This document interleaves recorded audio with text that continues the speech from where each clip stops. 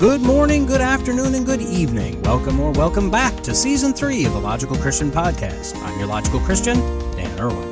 The Logical Christian Podcast is not here to tell you what to think. It's an exercise in how to think.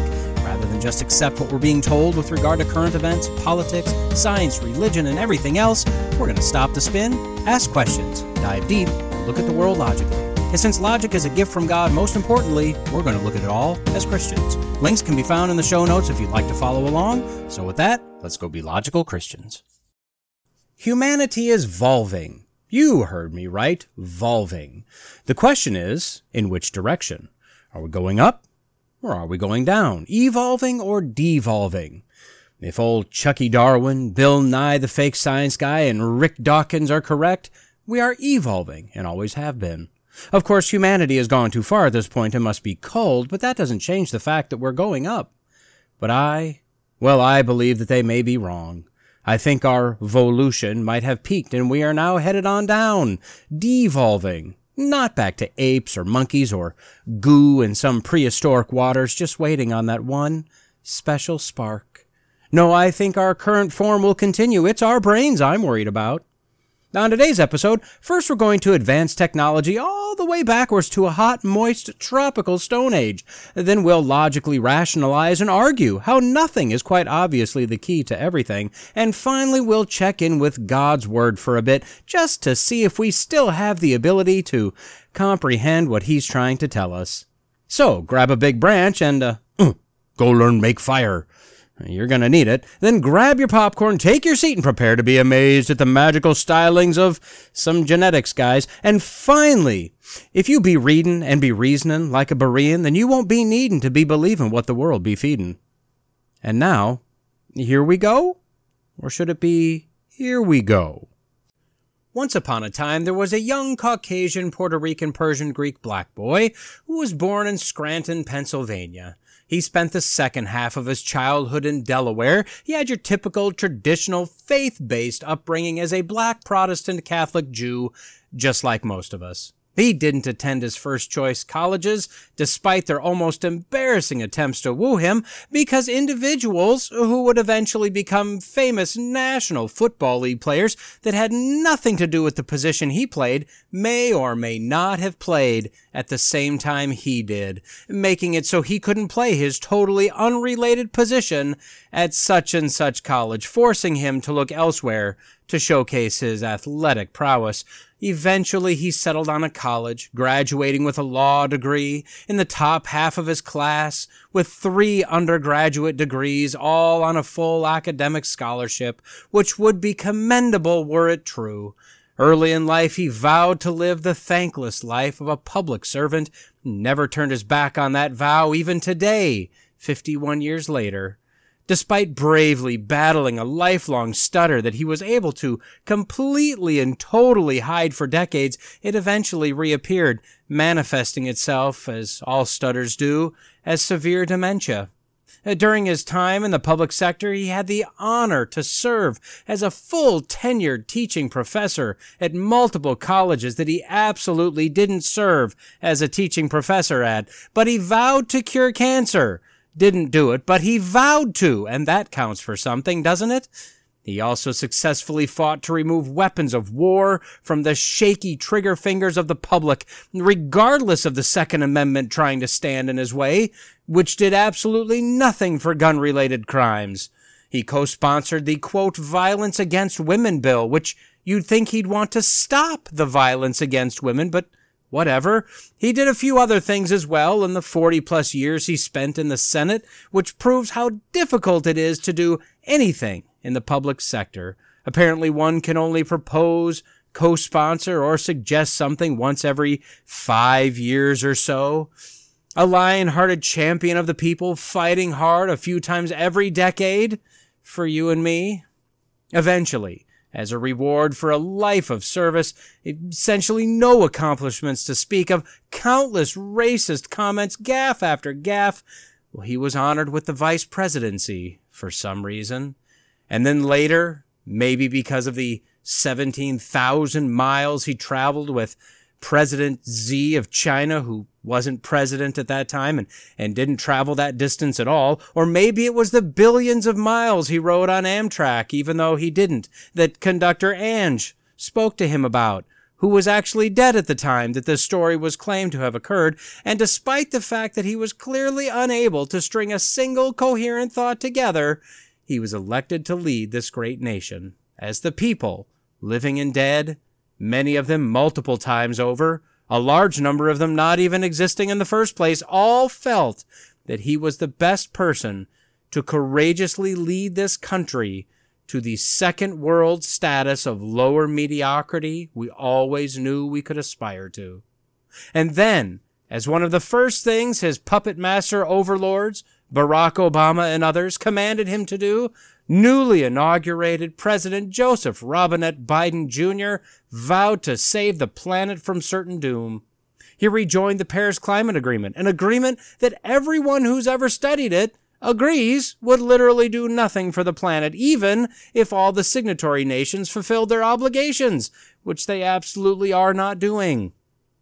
He also pledged to use the newly formed National Climate Task Force to move our once great nation to a zero-emissions economy by 2050, with an initial 2030 target of reducing greenhouse gas pollution 50% as compared to 2005, to help contribute to the global goal set forth by the UNFCCC. Oh, don't act like you don't know who the UNFCCC is.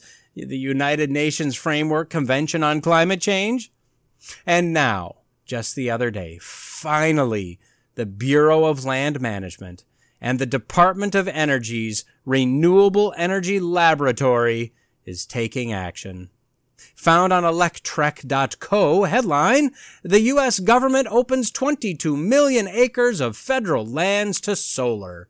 Now, 22 million acres sounds like a lot, but really, when you look at it, it's really only about 34,500 square miles, which is just a little bit bigger than the state of South Carolina, but it's not even as big as Indiana. So, I mean, that's just one state's worth of land, to power, I guess, I don't know, the nation or something. I'm not really sure. We'll see if we can figure this out. So these two government agencies calculated, and as we all know, government calculations are never wrong, that it would take a mere 700,000 acres of solar farms on federal lands over the next 20 years to power the nation and reduce us to a net zero carbon emitter.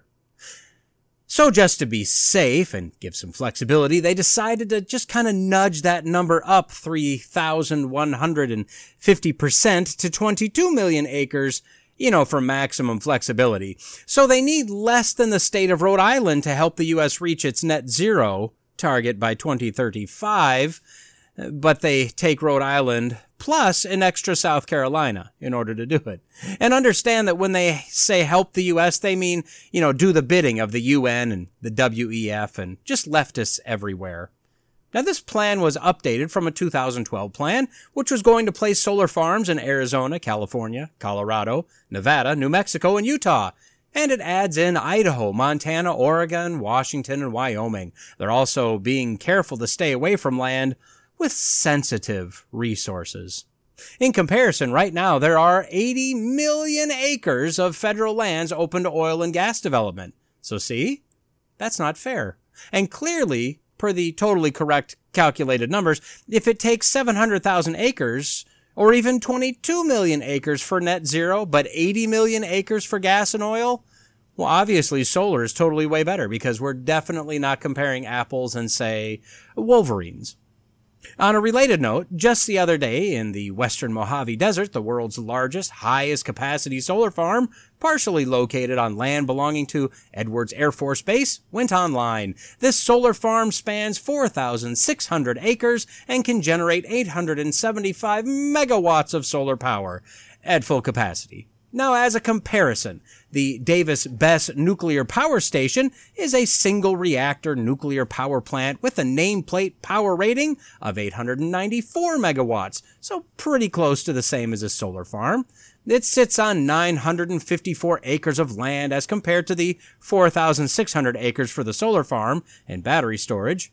Oh, and it only actually uses 221 acres for the power plant. Yeah, this nuclear plant has dedicated 733 acres to the Ottawa National Wildlife Refuge.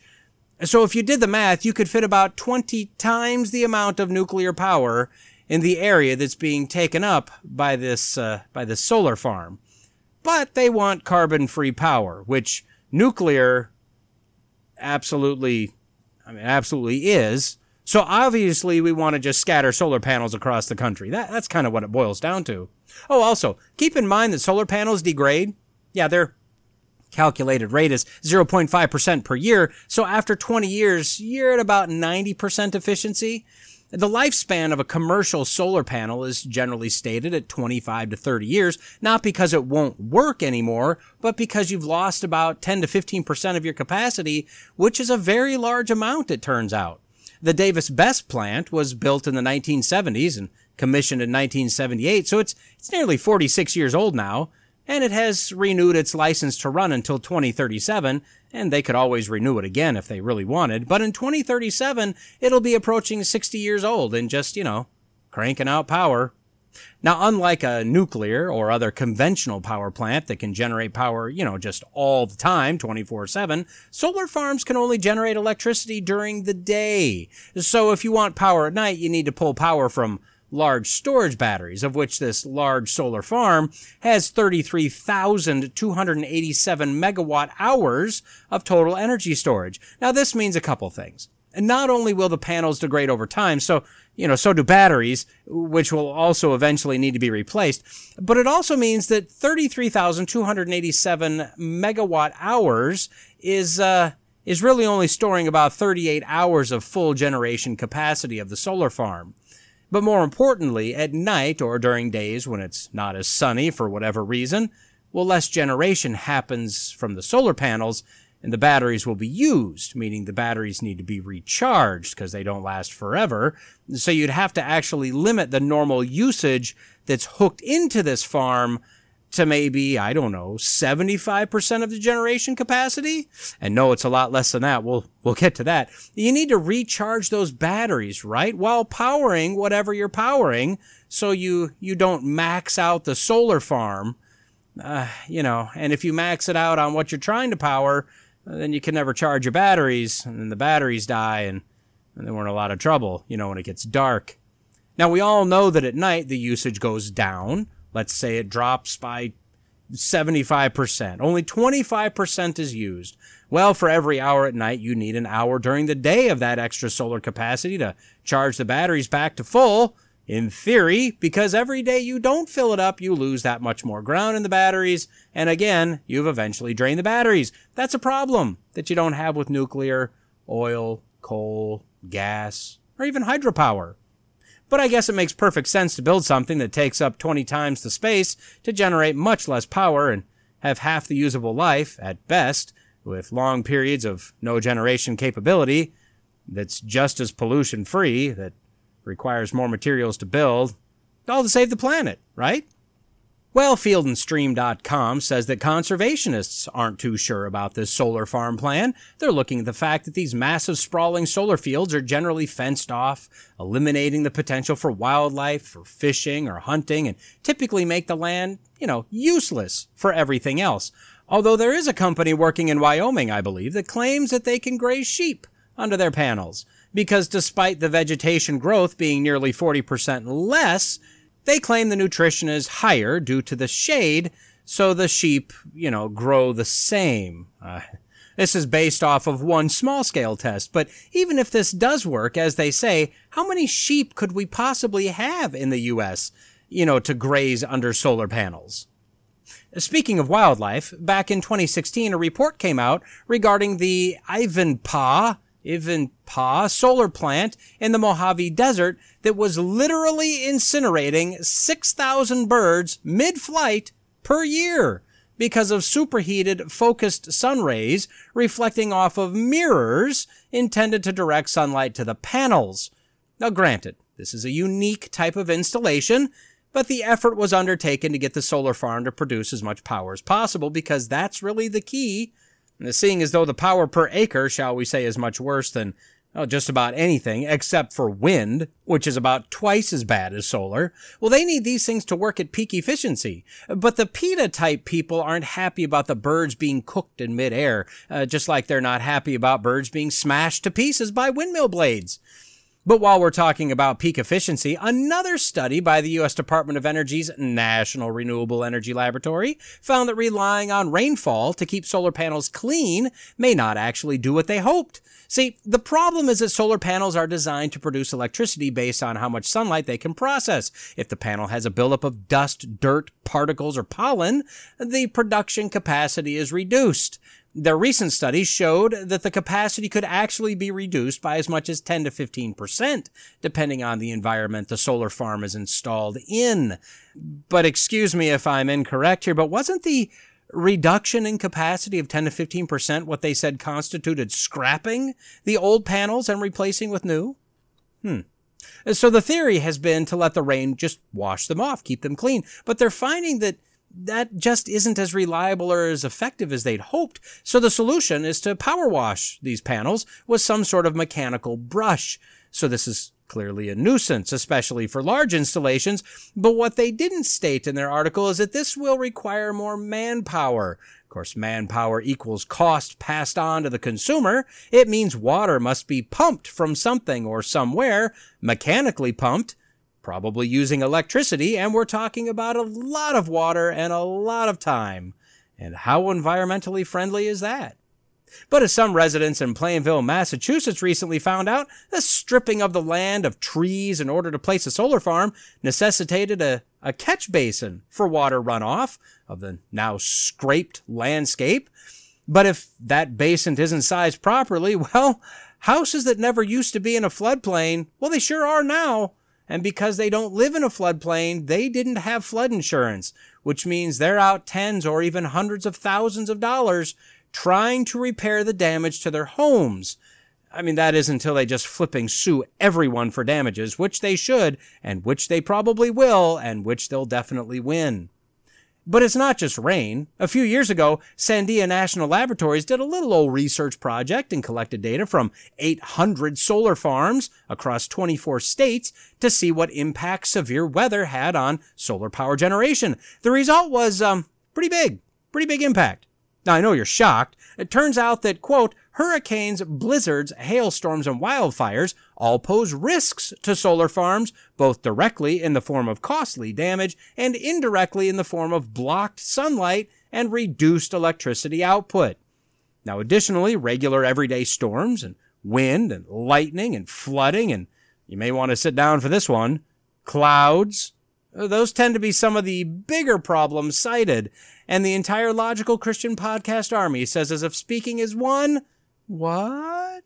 See, they found that the older solar farms were the most susceptible to issues because of the wear and tear of the elements for all of those 5 years they've been in operation. Yeah, they literally called the 5-year-old solar farms older. Can you imagine if you had a car for 5 years, brand new car, now it's 5 years old, dealing with all those weather elements, the wear and tear, and you're like, yeah, it's an older car. I expect it to be less reliable and break down a whole lot more. I mean, that's crazy. Quite literally, the power generation systems that are going to save the world, solar and wind, are the systems that are getting a little long in the renewable tooth at 5 years old.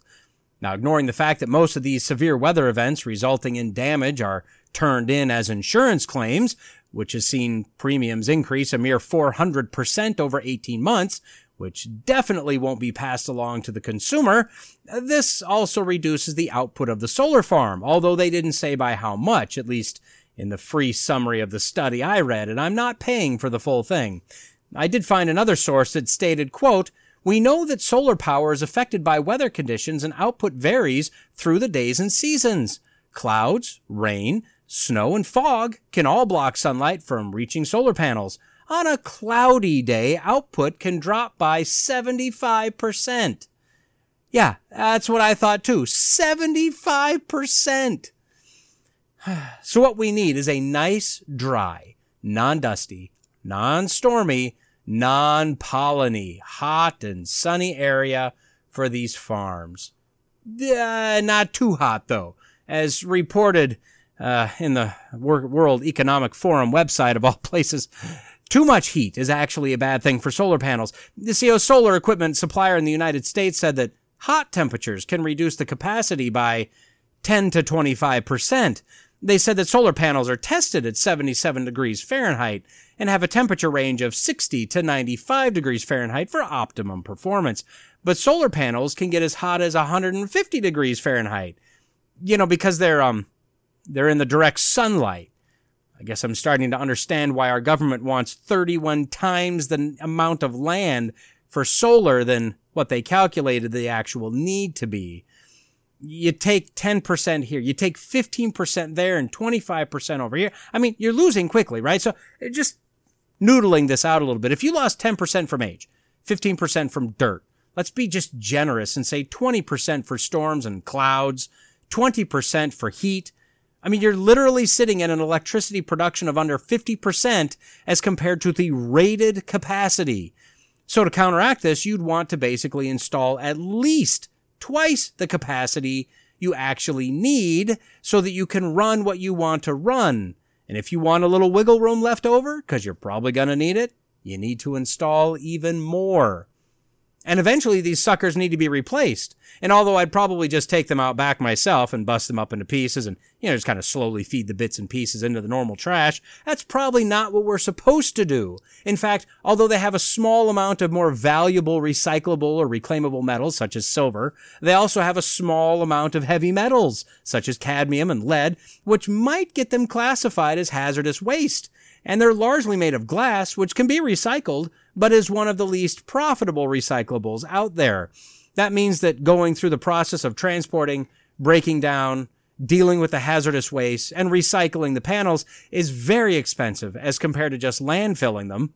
The one company, as of mid-2021, that was recycling only their panels found that it cost about $20 to $30 per panel to recycle them, about $1 to $2 per panel to landfill them.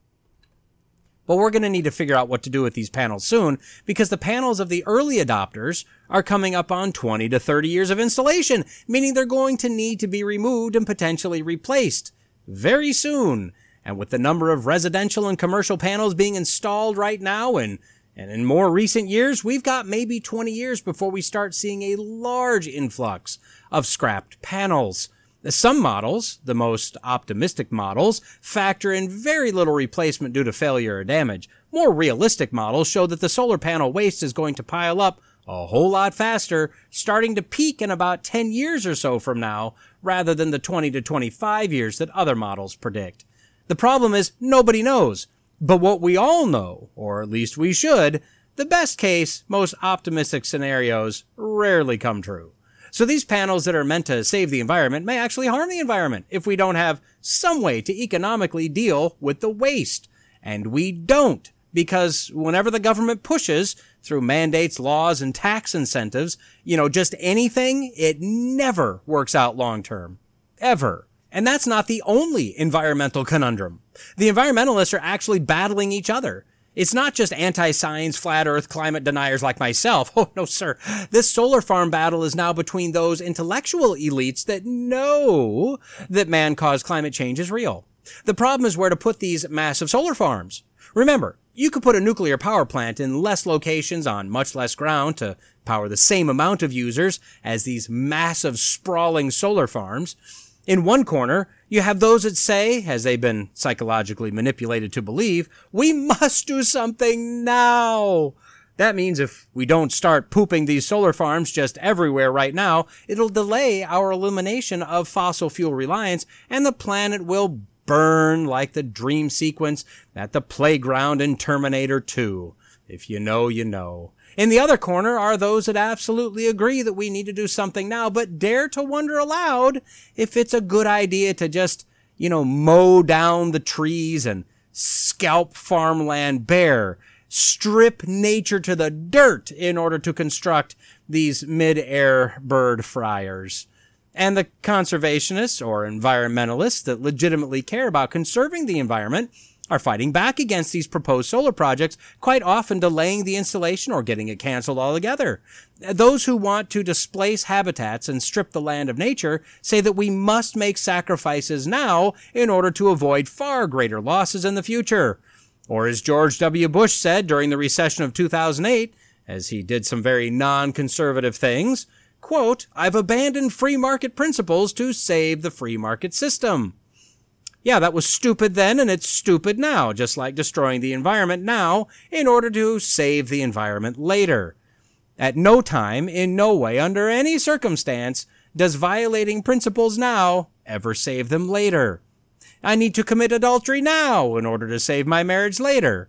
No, the idea that you have to strip nature and destroy the environment in order to save it, that's insanity. But it's insanity to think that solar is the way to power and save the world in the first place. So, 6 of one, half a dozen of the other. In fact, when you look at the core reasoning behind moving away from fossil fuels to renewable sources of power generation, it's because we're putting too much CO2 in the air, which is a greenhouse gas, which is warming the planet. And we know, per scientific models, that a rise of even 1.5 degrees Celsius will destroy the planet. Right? We all know that. Well, per studies that have been done over the last nearly decade now, quote, turning deserts into solar energy farms could raise temperatures across the globe and cause devastating droughts in the Amazon. What? Then why, perchance, are we doing this?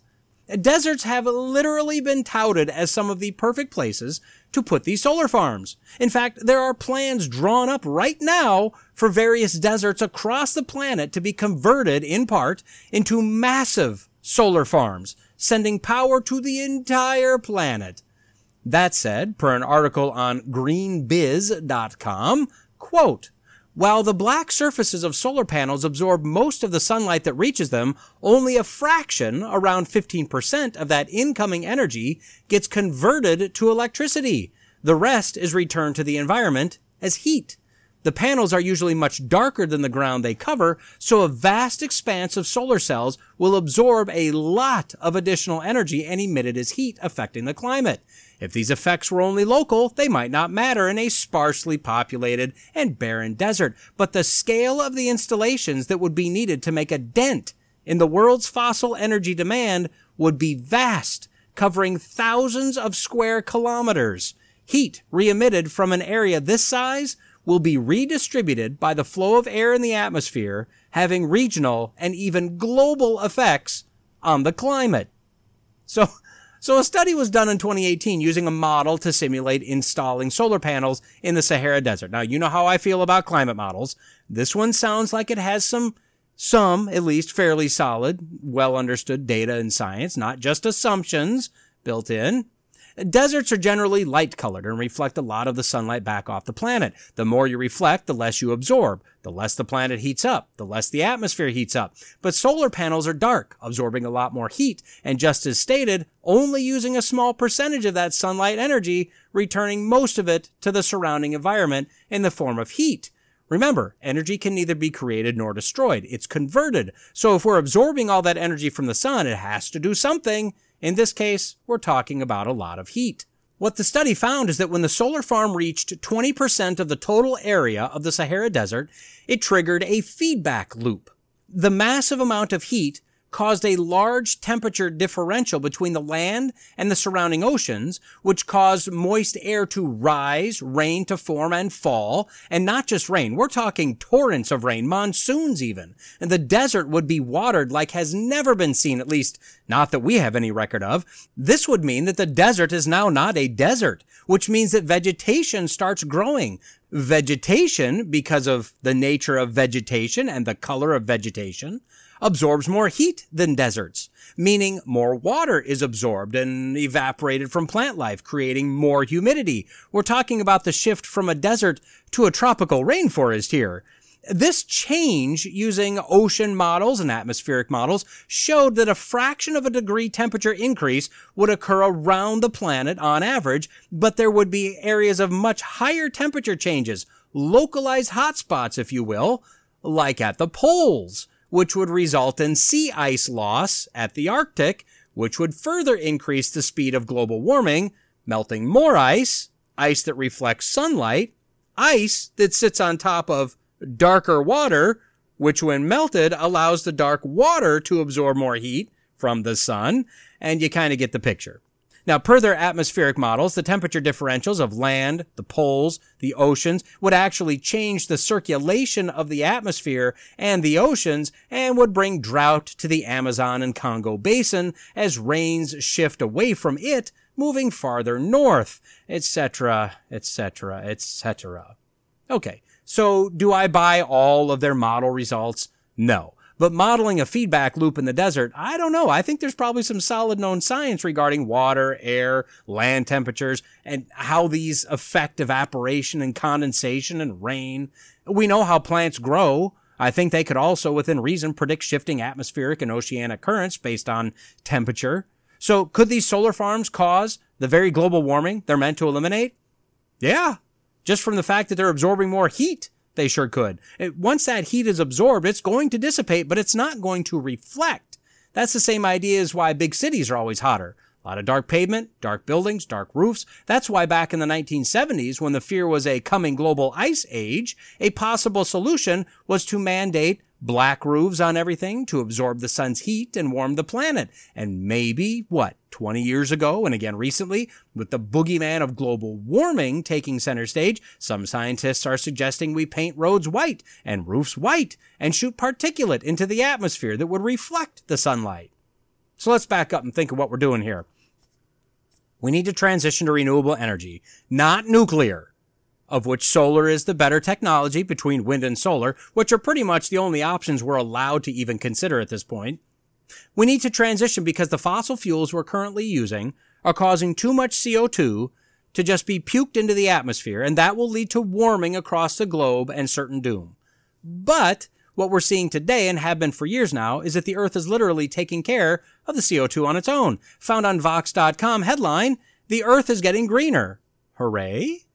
Yeah, so despite the fact that we, uncaring humans, are just destroying the planet, it's actually getting greener. Like everything is getting greener. And as you might expect, that's also a bad thing. See, the amount of vegetation on land is just going gangbusters because it loves the CO2 that we're giving it, and the oceans are getting greener as well. We'll get to that in a second. Turns out for about 4 decades or so now, the planet has been growing more vegetation despite humans. One reason that Vox gives is, quote, air pollution. Humans have increased the CO2 in the atmosphere by a large percentage, so they say, and the plants are just loving it. Additionally, humans are growing more plants, more dense crops, more crops overall, more previously barren areas of land being used for crops. This is primarily being seen in countries like China and India, where they need food. And as luck would have it, if plants didn't work the way they did, global warming would be worse. So we should be pretty thankful that plants work, the way that they work. But the oceans are also getting greener, like the actual color. The theory is that it's being caused by an increase in phytoplankton, which are tiny plant-like organisms that also thrive on CO2, or it could just be a greener form of phytoplankton that are thriving more than they did before. They actually don't even know, but what they do know is that this might be bad for the climate. Unfortunately, they just don't know. And so because they know what they don't know might be bad or maybe not, we should be scared. As for the land, well, just because we see color doesn't mean we know what it is. Would you believe that farmers across the world are tearing down native forests in order to plant crops of whatever, in order to feed people? And all that stuff just looks green, but now the problem we've got is that the green may not be the right kind of green. In fact, China and India have been planting trees, which we're all supposed to do, right? No, not right. Not the way they're doing it. They're only planting 1 or 2 tree species primarily, so that's wrong because of reasons. As Vox sums up their article, quote, "So yes, greening is complicated. It's not inherently good. Sometimes it's very bad. Context, it turns out, matters a lot. If there's anything we can glean from color alone, it's the scale of human impact. It's not that nature is healing, that forests are growing back because we left them alone, but that we have drastically changed the atmosphere, the ground, and the ocean. We have changed the very look of our planet, and it's visible from space." And I have to wonder, how long did a think tank have to work on how the planet greening over the last 40 years or so was a bad thing? It used to be that we were destroying the planet and mowing down forests and destroying the rainforests, and eventually we were only going to have a barren desert wasteland devoid of all vegetation. But now that that hasn't panned out, well, we still must push the man is evil narrative, so now less vegetation is bad and more vegetation is bad. You see the moving target? See the insanity? I mean, this is mental illness. But now, throw these massive solar farms into the mix. What if their models are correct? If we build massive farms, we're cutting down vegetation at the farm site by 40%, maybe or maybe not, may cause more vegetation to grow and thus more heating of the planet through absorption of the sun's energy. But what we do know is that as solar replaces fossil fuels, the solar farms start absorbing heat where heat used to reflect. But the atmosphere has much less CO2 because of the solar energy, no longer the fossil fuel energy, meaning that vegetation will now actually grow less. Plus, the models say this heat would cause droughts around the globe, possibly more melting of the glaciers, causing more heat absorption. Now we have a planet that's heating and dying because of the very solar farms that were meant to save the planet from heating and dying. Can we be any more stupid? And please don't answer that. We've covered this before. Look. In the beginning, God created the heavens and the earth. Day 1 was creating the light and splitting it from the dark. Day 2 was splitting waters above and below the sky and creating our atmosphere. Day 3 was brushing the waters back to reveal dry land and making vegetation grow on that land. Day 4 was the sun, the moon, the stars, and the planets. Day 5 was fish and birds. Day 6 was animals and man. And there you go. The earth, the sun, the vegetation, the atmosphere, man and beast, all designed, all created, all made to work together in a symbiotic union. We all need each other. I guess the sun doesn't really care if anything is alive anywhere, but he's just burning with rage, so I'm not saying anything to him. You can if you want.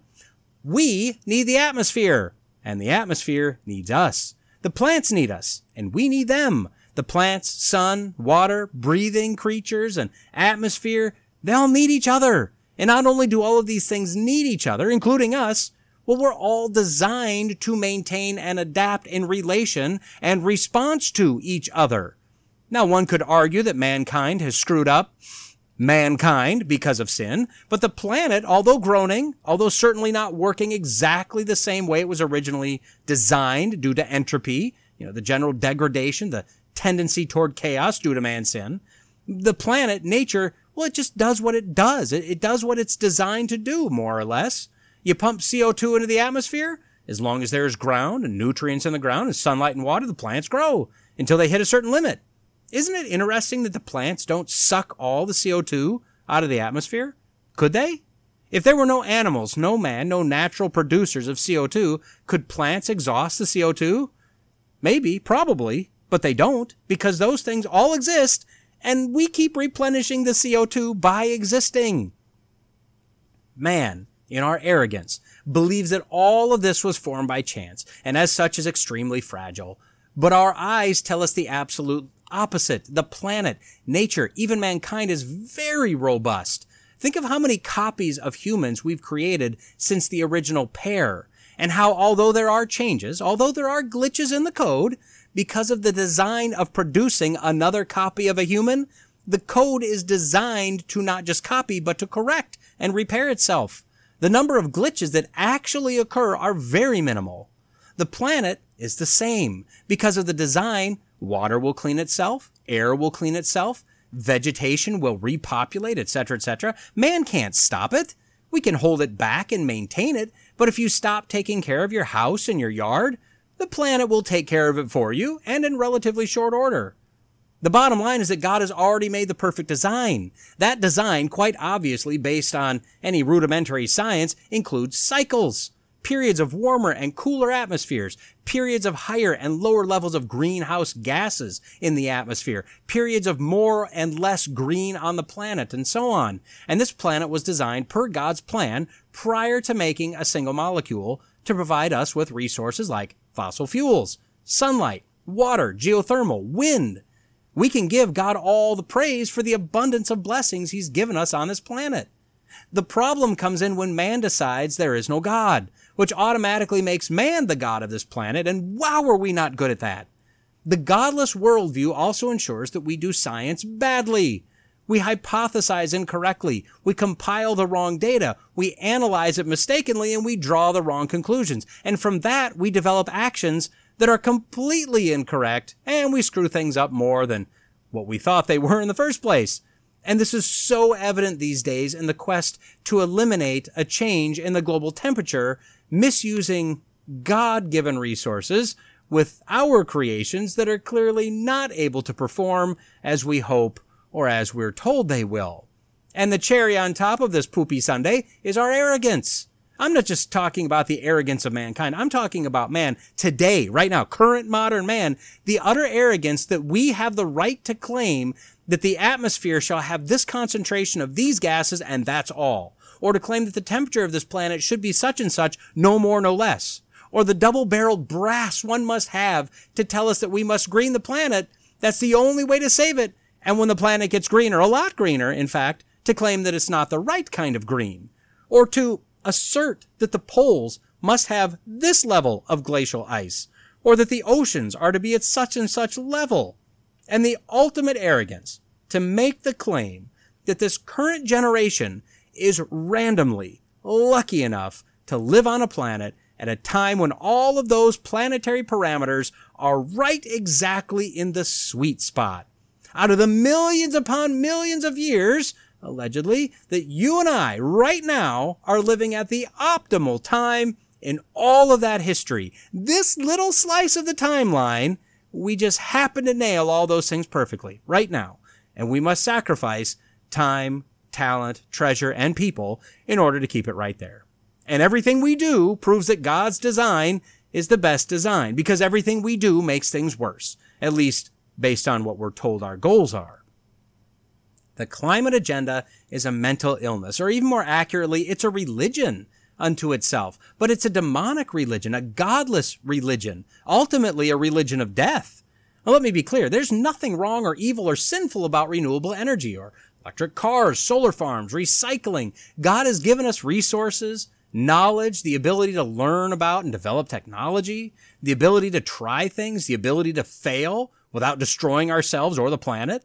But when we pursue anything, despite all evidence telling us we're wrong, when we rabidly pursue an agenda, regardless of the consequences, when we place the creation above the image bearers of God, above God himself and his truth, that's when we've turned the corner towards sinfulness. So you and I, although most of us don't have a platform to change the course of the world, we can stay grounded in the truth. If the Lord tarries, if this world is allowed to move along for a number of years into the future, it will once again need truth tellers. That may be us, that may be our kids, that may be our grandkids, but it starts with us. We need to ground ourselves, ground our kids, and speak the truth in love, don't have to be hateful, regardless of how we're demonized for doing so. I'm kind of in a conundrum here. Wait, does one exist in a conundrum, or does one have a conundrum? I'm all conundrumed right here, where I sit as we speak. I'm not sure if I need to start this segment citing argumentum ex silentio, or an argument from silence, or argumentum ad ignorantium, or an argument from ignorance. See, these are very similar and closely related and somewhat interchangeable. One, an argument from silence is when a conclusion is drawn based on the fact that something doesn't exist. And on the other, an argument from ignorance is drawing a conclusion because nothing has, as of yet, shown the conclusion to be false. They're not identical, but they are close, and they're both logical fallacies. Now, I mentioned this example before, but it's a good illustration. Did you know that the inside of a watermelon is purple until you breach the rind in any way, at which point the insides react instantly with the gaseous composition of the air, which causes it to turn the reddish-pink color that we're all familiar with? Prove me wrong. Now, I've presented you an argument that is absolutely unprovable. What we know is that by the time we see the inside, it's pink. We know that we can't see the inside unless we breach the rind, ergo you can't prove me wrong. I can't prove I'm right, but you can't prove me wrong. This is Schrodinger's cat, right? I mean, I can claim that the cat inside the box is either alive or dead, and in fact, the cat inside the box is both of those at the same time until we open the box, and then it instantly becomes only one of those things. Both of those examples, I believe, would be more of an argument from ignorance, as there is nothing to prove my claim to be false. The Schrodinger's cat claim will be proven or disproven as soon as we open the box. The watermelon claim can never be proven. It's literally impossible to prove or disprove. So that said, I believe that what we're dealing with here today is, as of now, a purple watermelon, but could later be a Schrodinger's cat. So I guess today we're going to be looking at an argumentum ad ignorantium, an argument from ignorance, that we shall call the Schrodinger's watermelon. Found on Live Science via MSN.com headline, "We finally know why humans don't have tails." And can we fix this, please? Because I could really use a tail. I mean, yes, we'd have to modify pants, but man, would a functional tail come in really handy sometimes. Okay, let's put this out just right out front first thing here. This is a fairly technical article. I'm not going to go super deep into this thing because I can't imagine you care about the minute details. I don't want to spend forever trying to work through all the science. And finally, and probably most importantly, I have no idea what most of this actually means. But I know that this article is tailor-made for this podcast, and you'll understand why within moments. Paragraph the first, quote, "Approximately 25 million years ago, an ancestor of both humans and apes genetically diverged from monkeys and lost its tail." This is written as fact.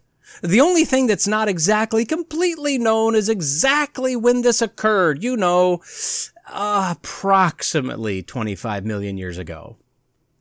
So looking at the tree of evolution, it appears that the Catarrhini, the scientific name for the old world monkey we all diverged from, incorporated 146 species and split into monkeys and apes. The monkeys kept their tails and kept making monkey variants. And 7 million years later, the apes, who did not get to keep their tails, well, they split into the great apes and the gibbons. Only 4 million years later, the great apes split into orangutans and African apes, which I'm pretty sure is racist at this point. A mere 6 million years after that, the African apes split into gorillas, and then whatever our common link is between Homo sapiens, or humans, chimpanzees, and bonobos. And then 2 million years later, so only 6 million years ago, Homo sapiens split from chimps and bonobos and let them go their way. That is what we're being asked to believe. Now, the rub is that there is quite literally no proof of this. There are no missing links. There is no place in the world where we see examples of these various creatures buried in the rock layers that they say correspond to the various ages, one on top of the other. And every so-called missing link they claim are either monkeys or apes or something similar, or their man. There's also no documentation. There's no pictures. Nobody was alive at that time. But look, none of that's going to help us in our quest to find out what happened to our tail, so let's endeavor to persevere through this article. A new study published February 28th of 2024, so, extra, read all about it hot off the presses. Researchers stated in the journal Nature that they've identified a unique DNA mutation that caused us to lose our tail all those approximate years ago. They found this mutation in the TBXT gene. Now, this gene provides instructions for making a protein, which plays a critical role in embryonic development. The family of proteins this contributes to regulates other genes by binding to specific regions of DNA. This specific protein, called the brachyury, is critical for development of the notochord, which is a precursor to the spinal column in an embryo. Now, it disappears or disperses before birth, with some of the cells helping to control the development of the neural tube, which ultimately develops into the brain and the spinal cord. Now, I know, I said I wasn't going to get too deep in the weeds on this, but although I'm not a biology or life science kind of guy, isn't that fascinating? I mean, the microscopic processes that take place in the creation of life, the formation of a living creature, human or otherwise, is simply mind-boggling. And this is only one small activity for one small process at one specific, very early point in the development of a living copy of something else. Now, I'll be the first to admit that I'm nowhere near smart enough to ever grasp this genetic stuff to any deep degree. But when you can get a kind of summarized description like this, and it's this amazing still, it's just, like I said, it's just fascinating. Okay, so you can see where the connection is being made, right? I mean, this gene ultimately has to do with the spinal cord, okay? So the first author of the study, Bo Jia, apparently injured his tailbone at one point and became interested in the evolution of said tailbone. According to the senior author of the study, Itai Yanai, Bo is a genius because he's seeing something that thousands of other people, quote, must have looked at before. New article heading, paragraph 1, quote, over millions of years, changes in DNA allow animals to evolve. Some changes involve only a single rung in DNA's twisted ladder, but others are more complex. Again, another indisputable fact, at least the way they state it. Evolution, the theory of evolution is a truly amazing thing. It can be undirected and random chance mutations and survival of the fittest. It can be a conscious, active force adding or eliminating traits as needed or desired somehow.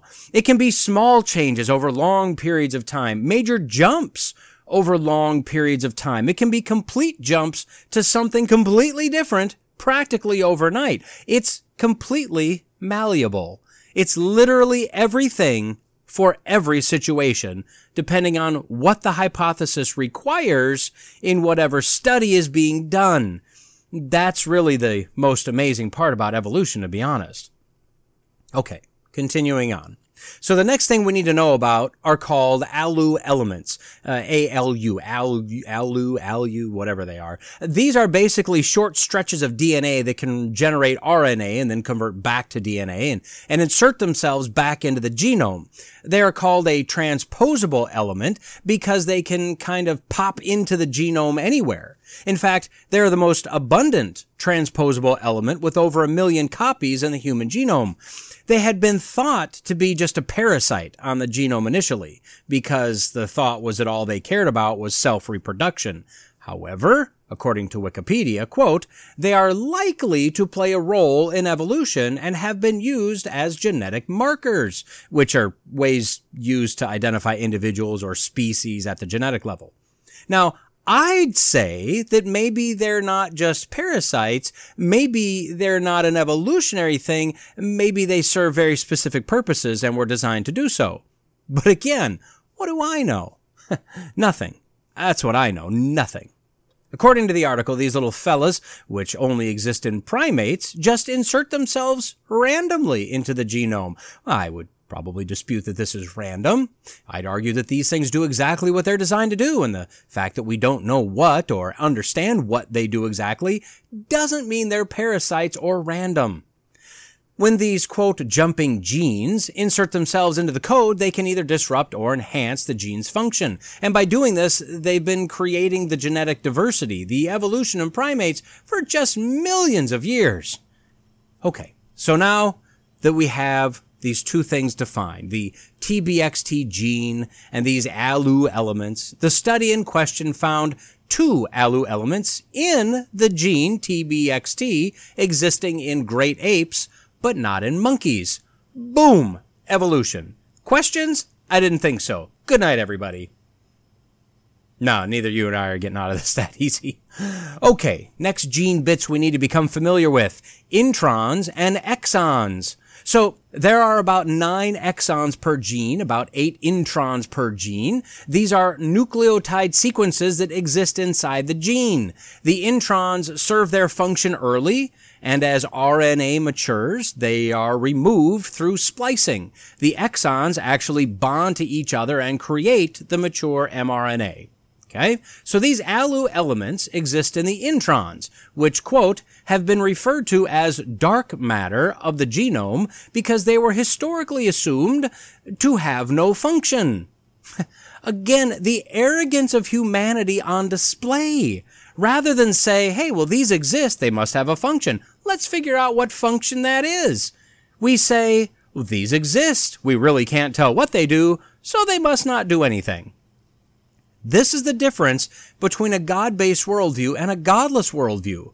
All fields of science started with the intent of discovering God's creation, understanding it more and more and more, to worship God for all of His glory. From just the small ham-fisted definitions of these processes that I've given you, I think that we can understand the worshiping of God for His unfathomable creation. But in a godless worldview, they have a much more simplistic view, actually, almost dismissive. Rather than strive to discover the function, if it's not readily apparent, well, it must just be a remnant of evolution. It's just junk DNA, or just a vestigial organ. And time after time, so-called science is proven wrong. Now, here are some things that science, quote unquote, has decided are vestigial or not needed, but we still have them. And what you'll find from a biblical worldview is that these are either absolutely needed, or they're markers of common design from a single designer, or they're evident of a loss of information in the majority of humans, which, just like losing a tail, is by definition the opposite of evolution. The first one, male nipples. Everyone has them. There is speculation as to why, but just because we don't know exactly why doesn't mean they don't have a function. How about wisdom teeth? This is a loss of information, as not everyone has them or has a full set of them, and it's a possible marker that says man used to be much larger. The palmaris longus muscle. This is a muscle in the forearm that helps the hand to flex and grab, but not everyone has one, and we actually don't need it. So this again appears to be a loss of information. The tailbone. Now they call this vestigial because they say it used to be a tail, but it isn't anymore, so we don't need it. It's lost its function. But in the same article, in the same paragraph, they state that it serves as an anchor point for muscles, ligaments, and tendons. So, not vestigial at all. It has a very, very important function. But because we came from tailed monkeys, this must be vestigial now, right? I mean, educated, highly degreed, otherwise very smart people believe that somehow. How about the appendix? Old Charlie Darwin himself suggested that the appendix was vestigial because, as we know, Darwin, who was not a scientist by any stretch of the imagination, in a period of human history that had a very rudimentary understanding of anatomy, could definitely tell us that something he didn't understand probably wasn't needed anymore. Makes perfect sense to me. Except that, yes, the appendix is needed. Just because you can live without it doesn't mean it serves no function. It means God knew what he was doing because he knew the future, because he created the future before creating the first molecule, and this little organ was destined to malfunction for some people. How about the third eyelid? So, we don't have one. Birds, reptiles, and some mammals have a kind of inner windshield wiper eyelid that wipes across the eyeball. And just like the tail, thanks evolution for getting rid of that. I mean, we may look just a little lizard people-ish with one of those, but can you imagine how handy that would be? So nobody has it anymore, but what science, term used very loosely here, has determined is that what you and I call the tear duct, you know, that little pink ball in the inner corner of your eye, the one that you're now thinking about, wondering if you have just a little eye crusty in there, don't touch it. Resist the urge. The ever-growing urge. I mean, you can practically feel the little crusty thing sitting there. Anyway, science says that that little ball is the remnant of the third eyelid. Now, admittedly, it helps with tear drainage and it supports eyeball rotation, but it can be removed if the tear duct narrows or blocks off, and you can survive without it just fine. But again, just because you can get rid of it doesn't mean it's vestigial. You rubbed your eye checking for that crusty thing, didn't you? All right. Let's work our way off of this here rabbit trail back to our gene TBXT and our ALU elements and our introns and our exons. So although science believes these introns to be useless, in this case it's clearly not, the bottom line is these introns and the TBXT genes generate RNA, the ALU elements bind them together, then splices out of the DNA, stealing an exon when it goes, just like a common thief. In fact, when doing further studies, they found that these introns were 100% conserved in all apes and 100% absent in all monkeys. See? Evolution. Boom! And humans have the same ALU sequences in the TBXT gene and remove the same exon as they do with apes. Boom, evolution, double boom. Quote, mutations like this have often been thought to be of limited consequence in evolution. Here, the authors show that such a mutation has had a profound impact on our species.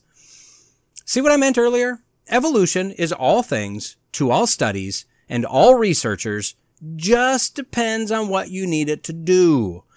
Quote, it is exciting to think of how many other complex mutations like this could have generated important traits throughout human evolution.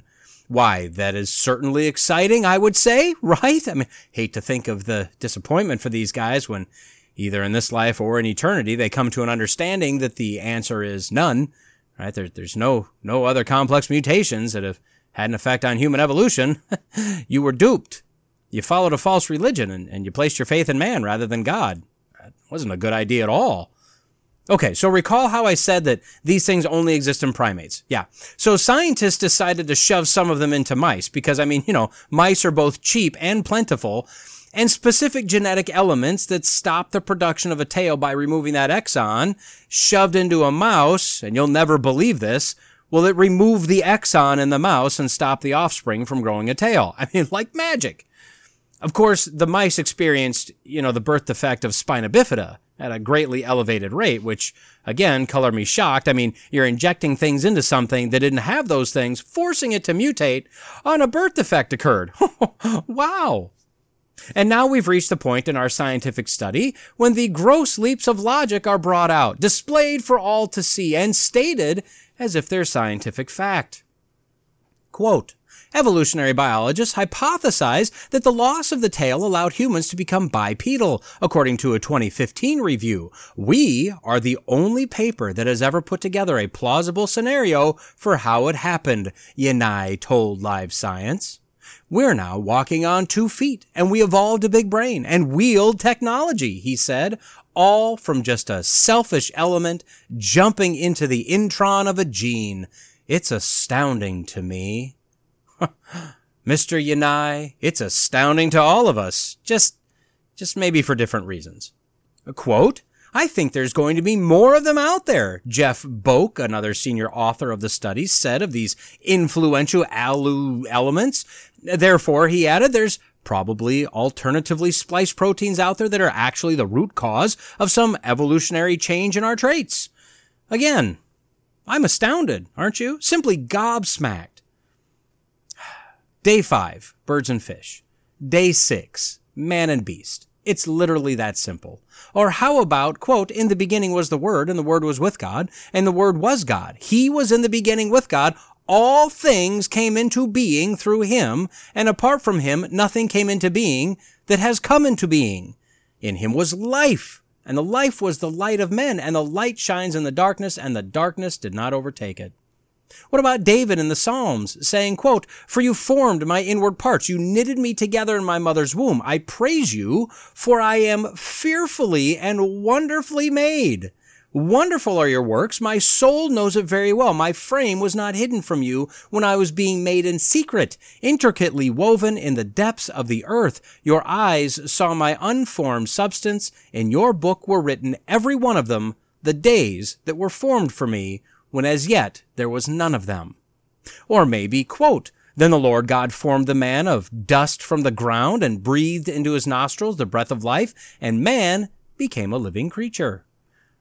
How about the word of Yahweh through Isaiah? Quote, thus says Yahweh, your Redeemer, and the one who formed you from the womb. I, Yahweh, am the maker of all things, stretching out the heavens by myself, and spreading out the earth all alone. Yeah, all throughout the Bible, we hear how God created all things, how we are formed in the womb, how God knew us before we were born, how the elect were chosen before they were created, before they had done anything. Now, I'll admit, to ponder this world, all that exists through the lens of evolution, is awe-inspiring. It's truly amazing to believe that everything came from nothing, everything randomly mutated and changed, causing everything we see to come into being. It's amazing to think that you and I were once nothing but goo, then fish, then lizards, then mammals, then primates, monkeys, apes, and then human.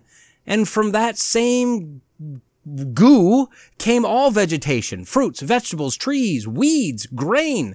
We're literally related to everything, and everything is related to us, and nothing but chance mutation made us a human rather than a grain.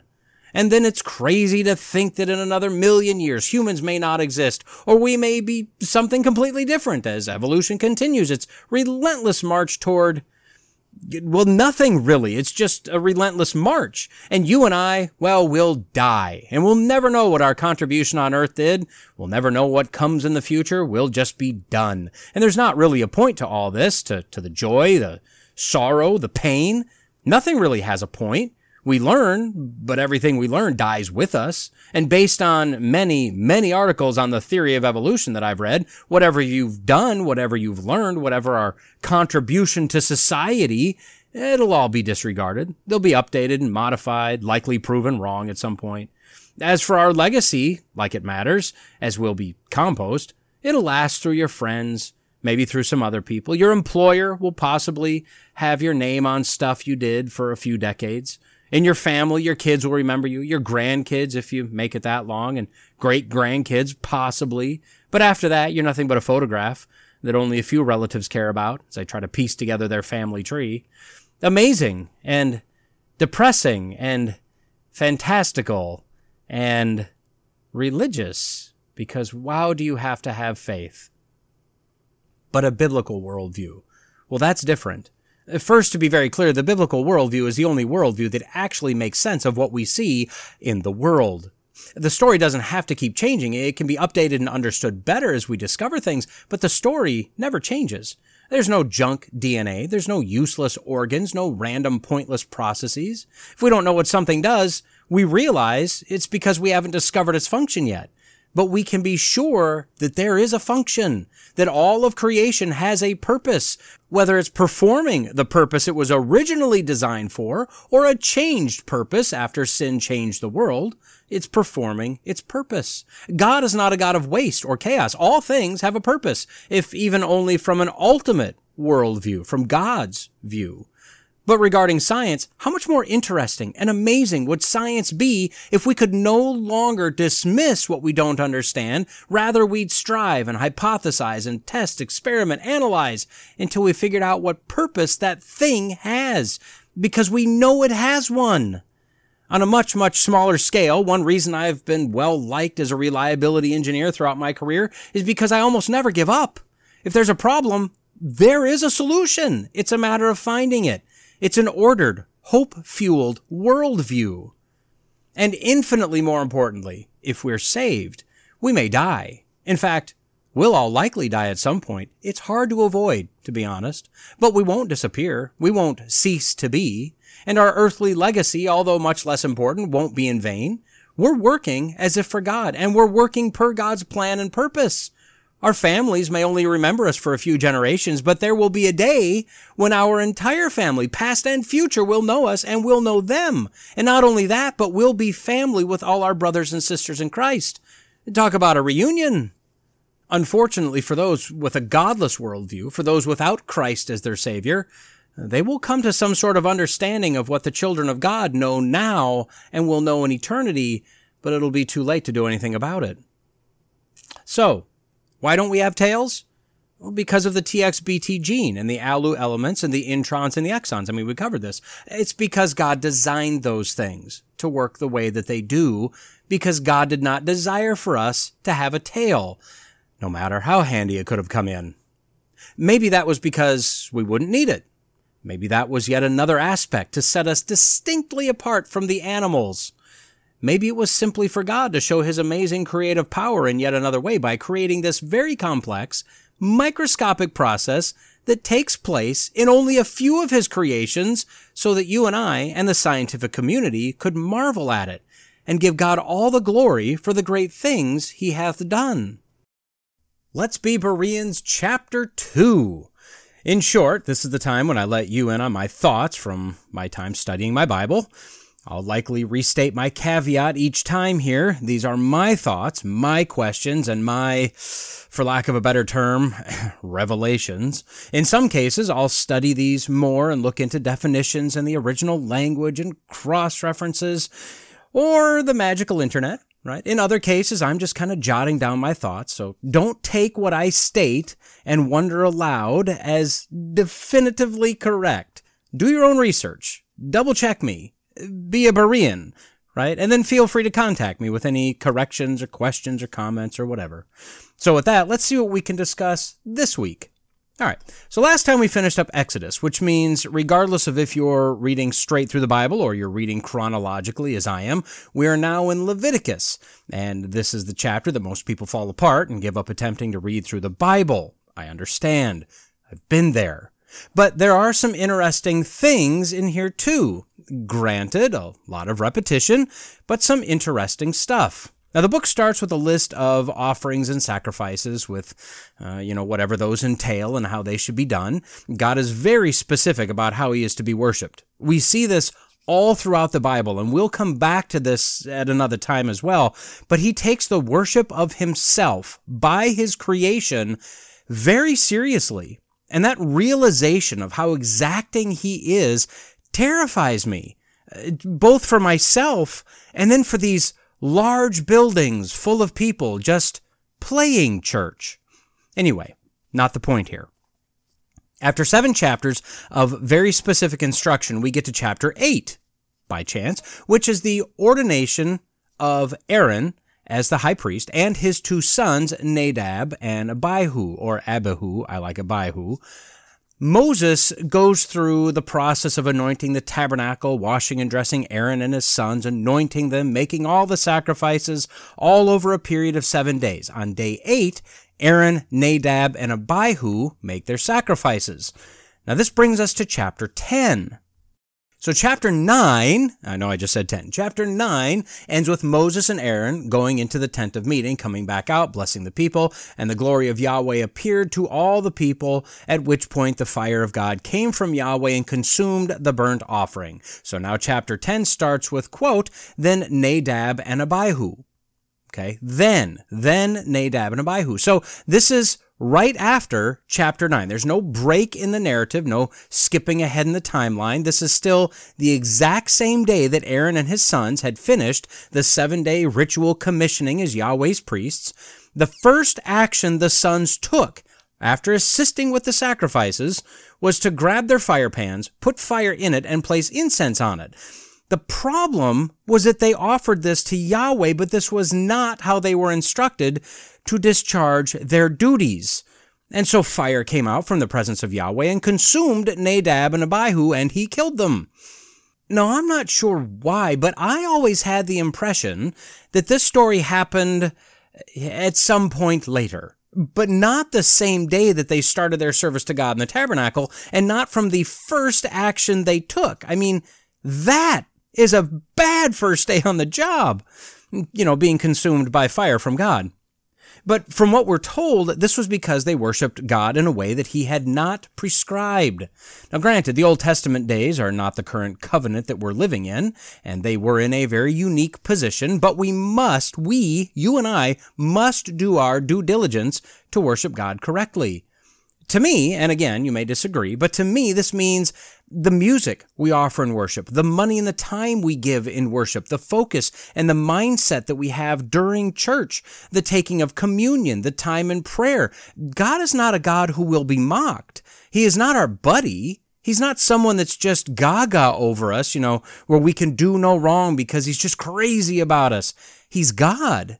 He's just. He's righteous. He's holy, holy, holy. Finally, regarding this very short story, it's only a verse or two long, really. All we know from the Bible about Nadab and Abihu was that they were born in Exodus 6, and then in Exodus 24, they were included with Moses, Aaron, and the 70 elders that went up on the lower part of Mount Sinai, saw essentially what sounds like the feet of Yahweh, and feasted before Moses was called up alone to the presence of Yahweh, leaving the rest at the lower section. Then we read of their commissioning, and then they die, and that's it. But Jewish tradition, or mythology, has fleshed them out a little bit more for us. According to Chabad.org, that's C-H-A-B-A-D, Chabad.org, the Jewish commentaries and the Midrashim say this about who Nadab and Abihu were. They say that their piety was on par with the greatest of the great, Moses and Aaron. They were clean from sin, up until the sin that caused their untimely death. They were extremely handsome physically, which reflected a beautiful soul within. After their death, God turned to Moses and said, and I love this part, quote, "Tell Aaron your brother that I have done a great kindness and honor to him by the death of his children Nadab and Abihu, for now I have placed him in the innermost chamber, even closer to me than you, Moses."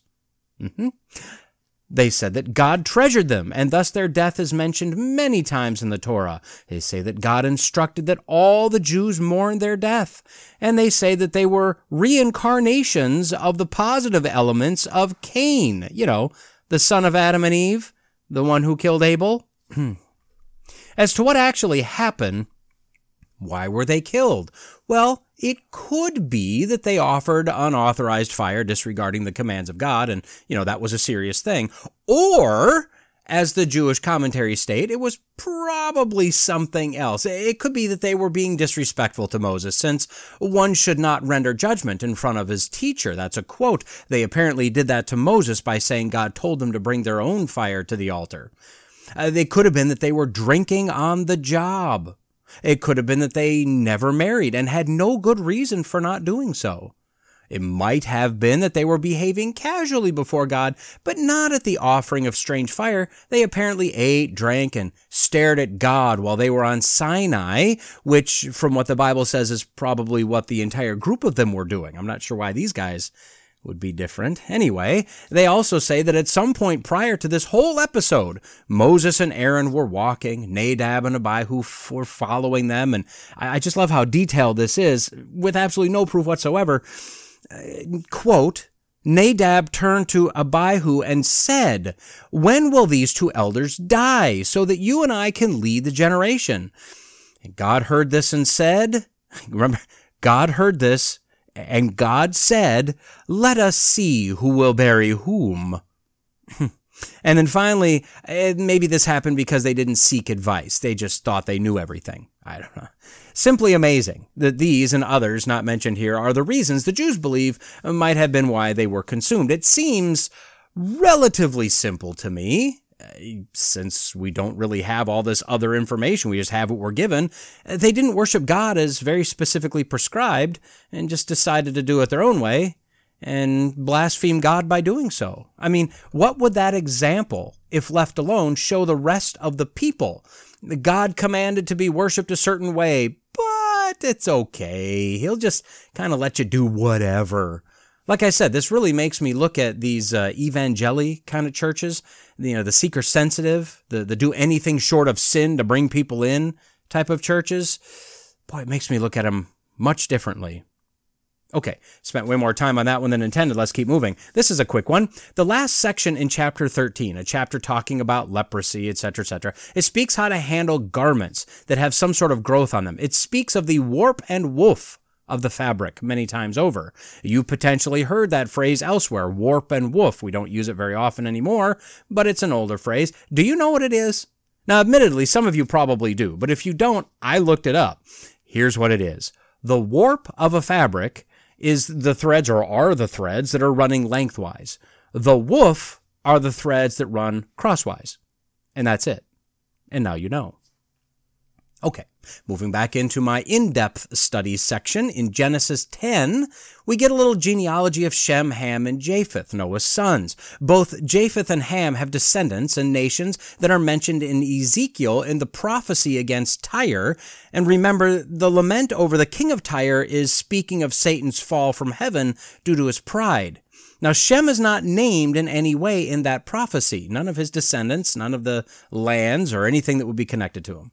Jesus is descended from Shem. So what does this mean? I don't know. I just thought it was interesting.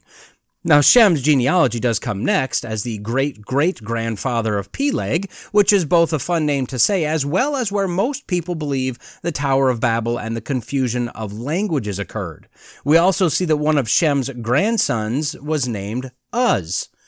Well, Job lived in the land of Uz, and at least by some of the chronological Bible reading schedules, including the one that I'm using, they place the book of Job between Genesis 11 and 12.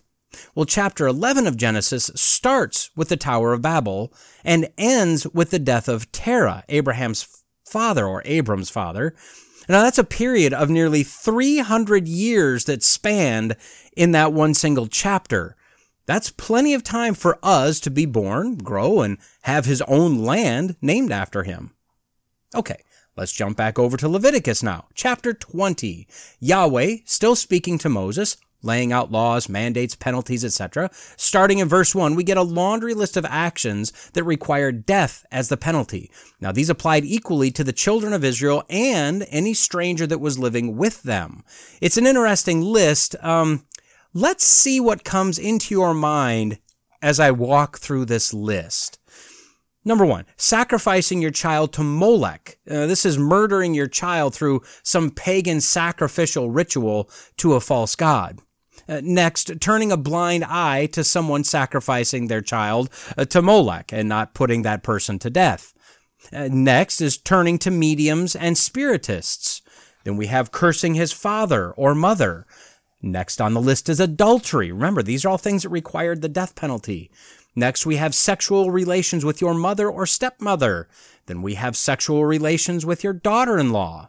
Then we have homosexuality, as it's an abomination. And if you don't like that phrasing, I suggest you speak with God. Those are his words. Then we have a man who marries a woman and her mother.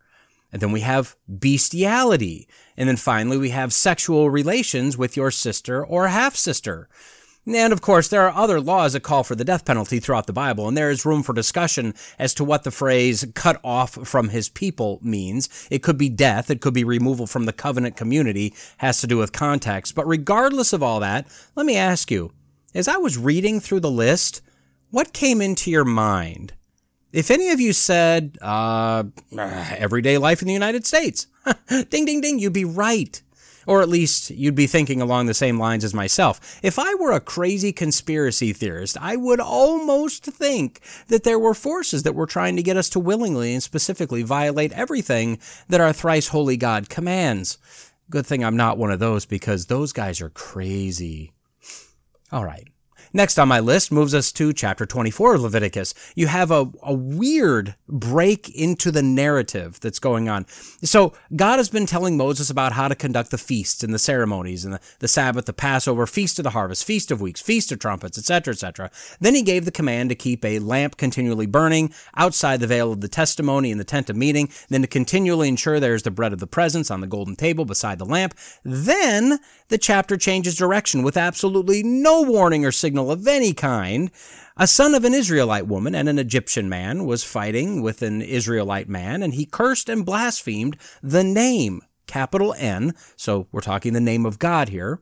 Well, he was taken into custody until they figured out what they should do with him.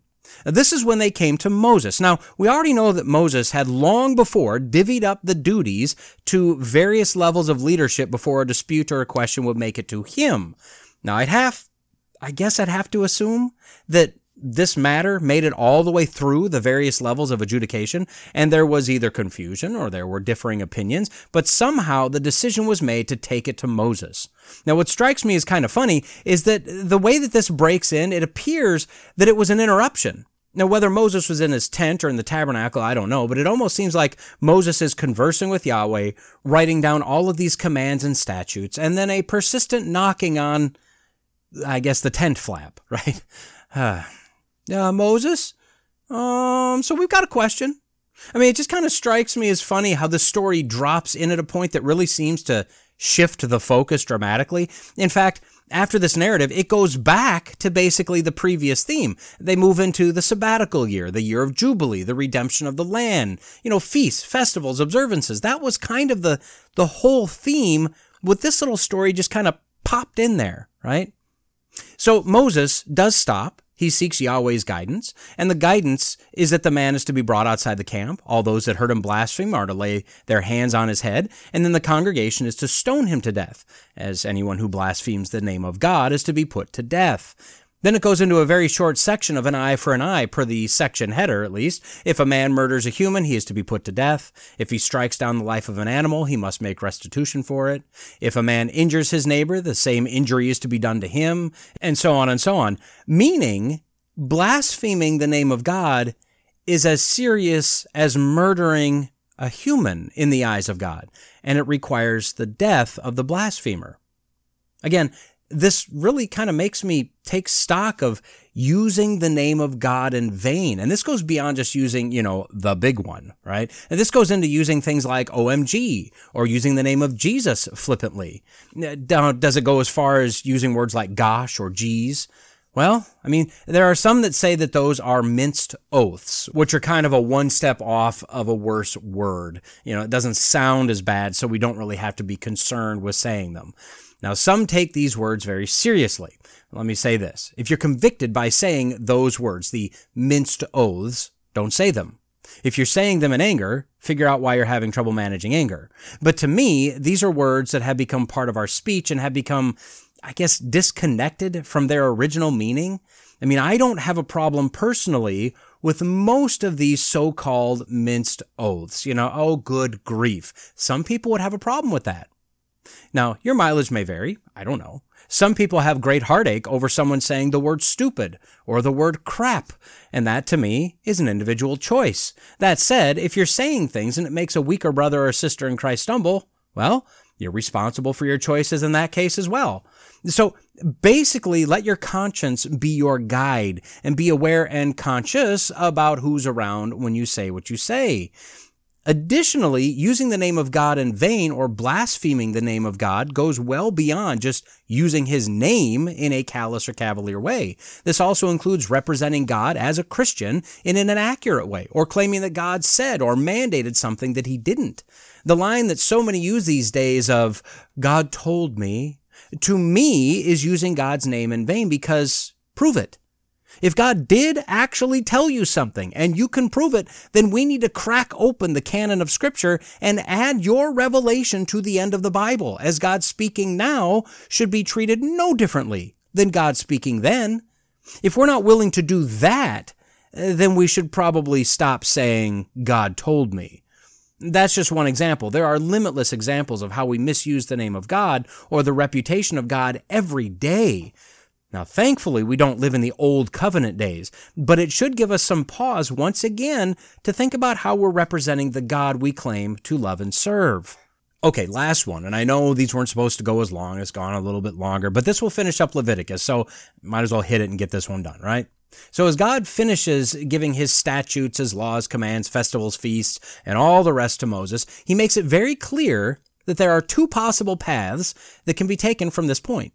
Now, the Israelites can either obey or not obey. But he gives more than just the choices. He actually gives the blessings or the consequences for each of those possibilities.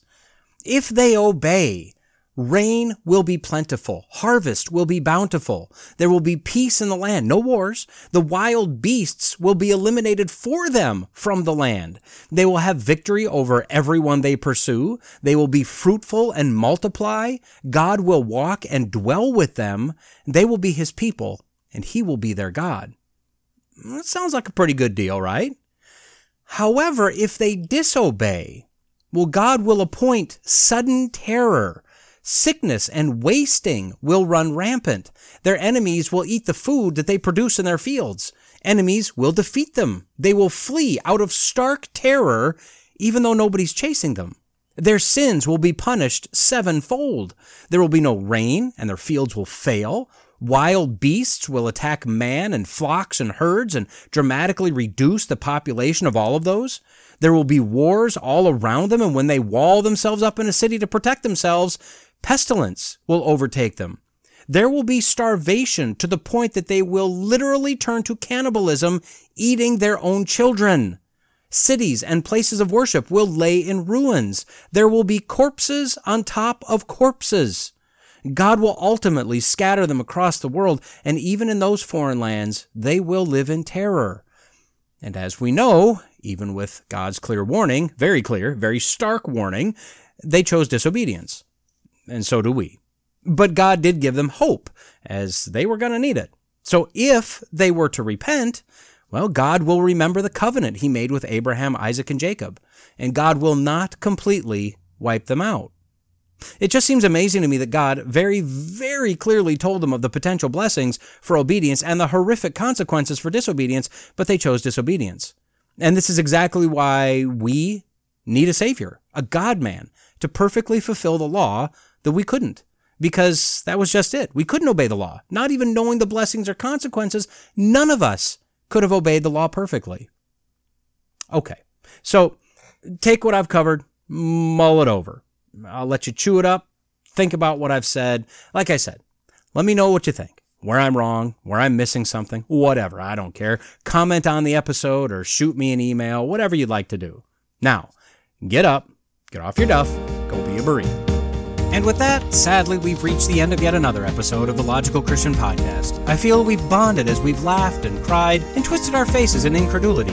If you've enjoyed or found value in what you've heard, go on and do all the podcast things. And don't forget to check the show notes for links and contact info. Lawrence J. Peters said, "Against logic there is no armor like ignorance." Jesus told us that if you abide in my word, you are truly my disciples, and you will know the truth, and the truth will set you free. So stay in the word, stay logical, stay faithful, and until next time, God bless.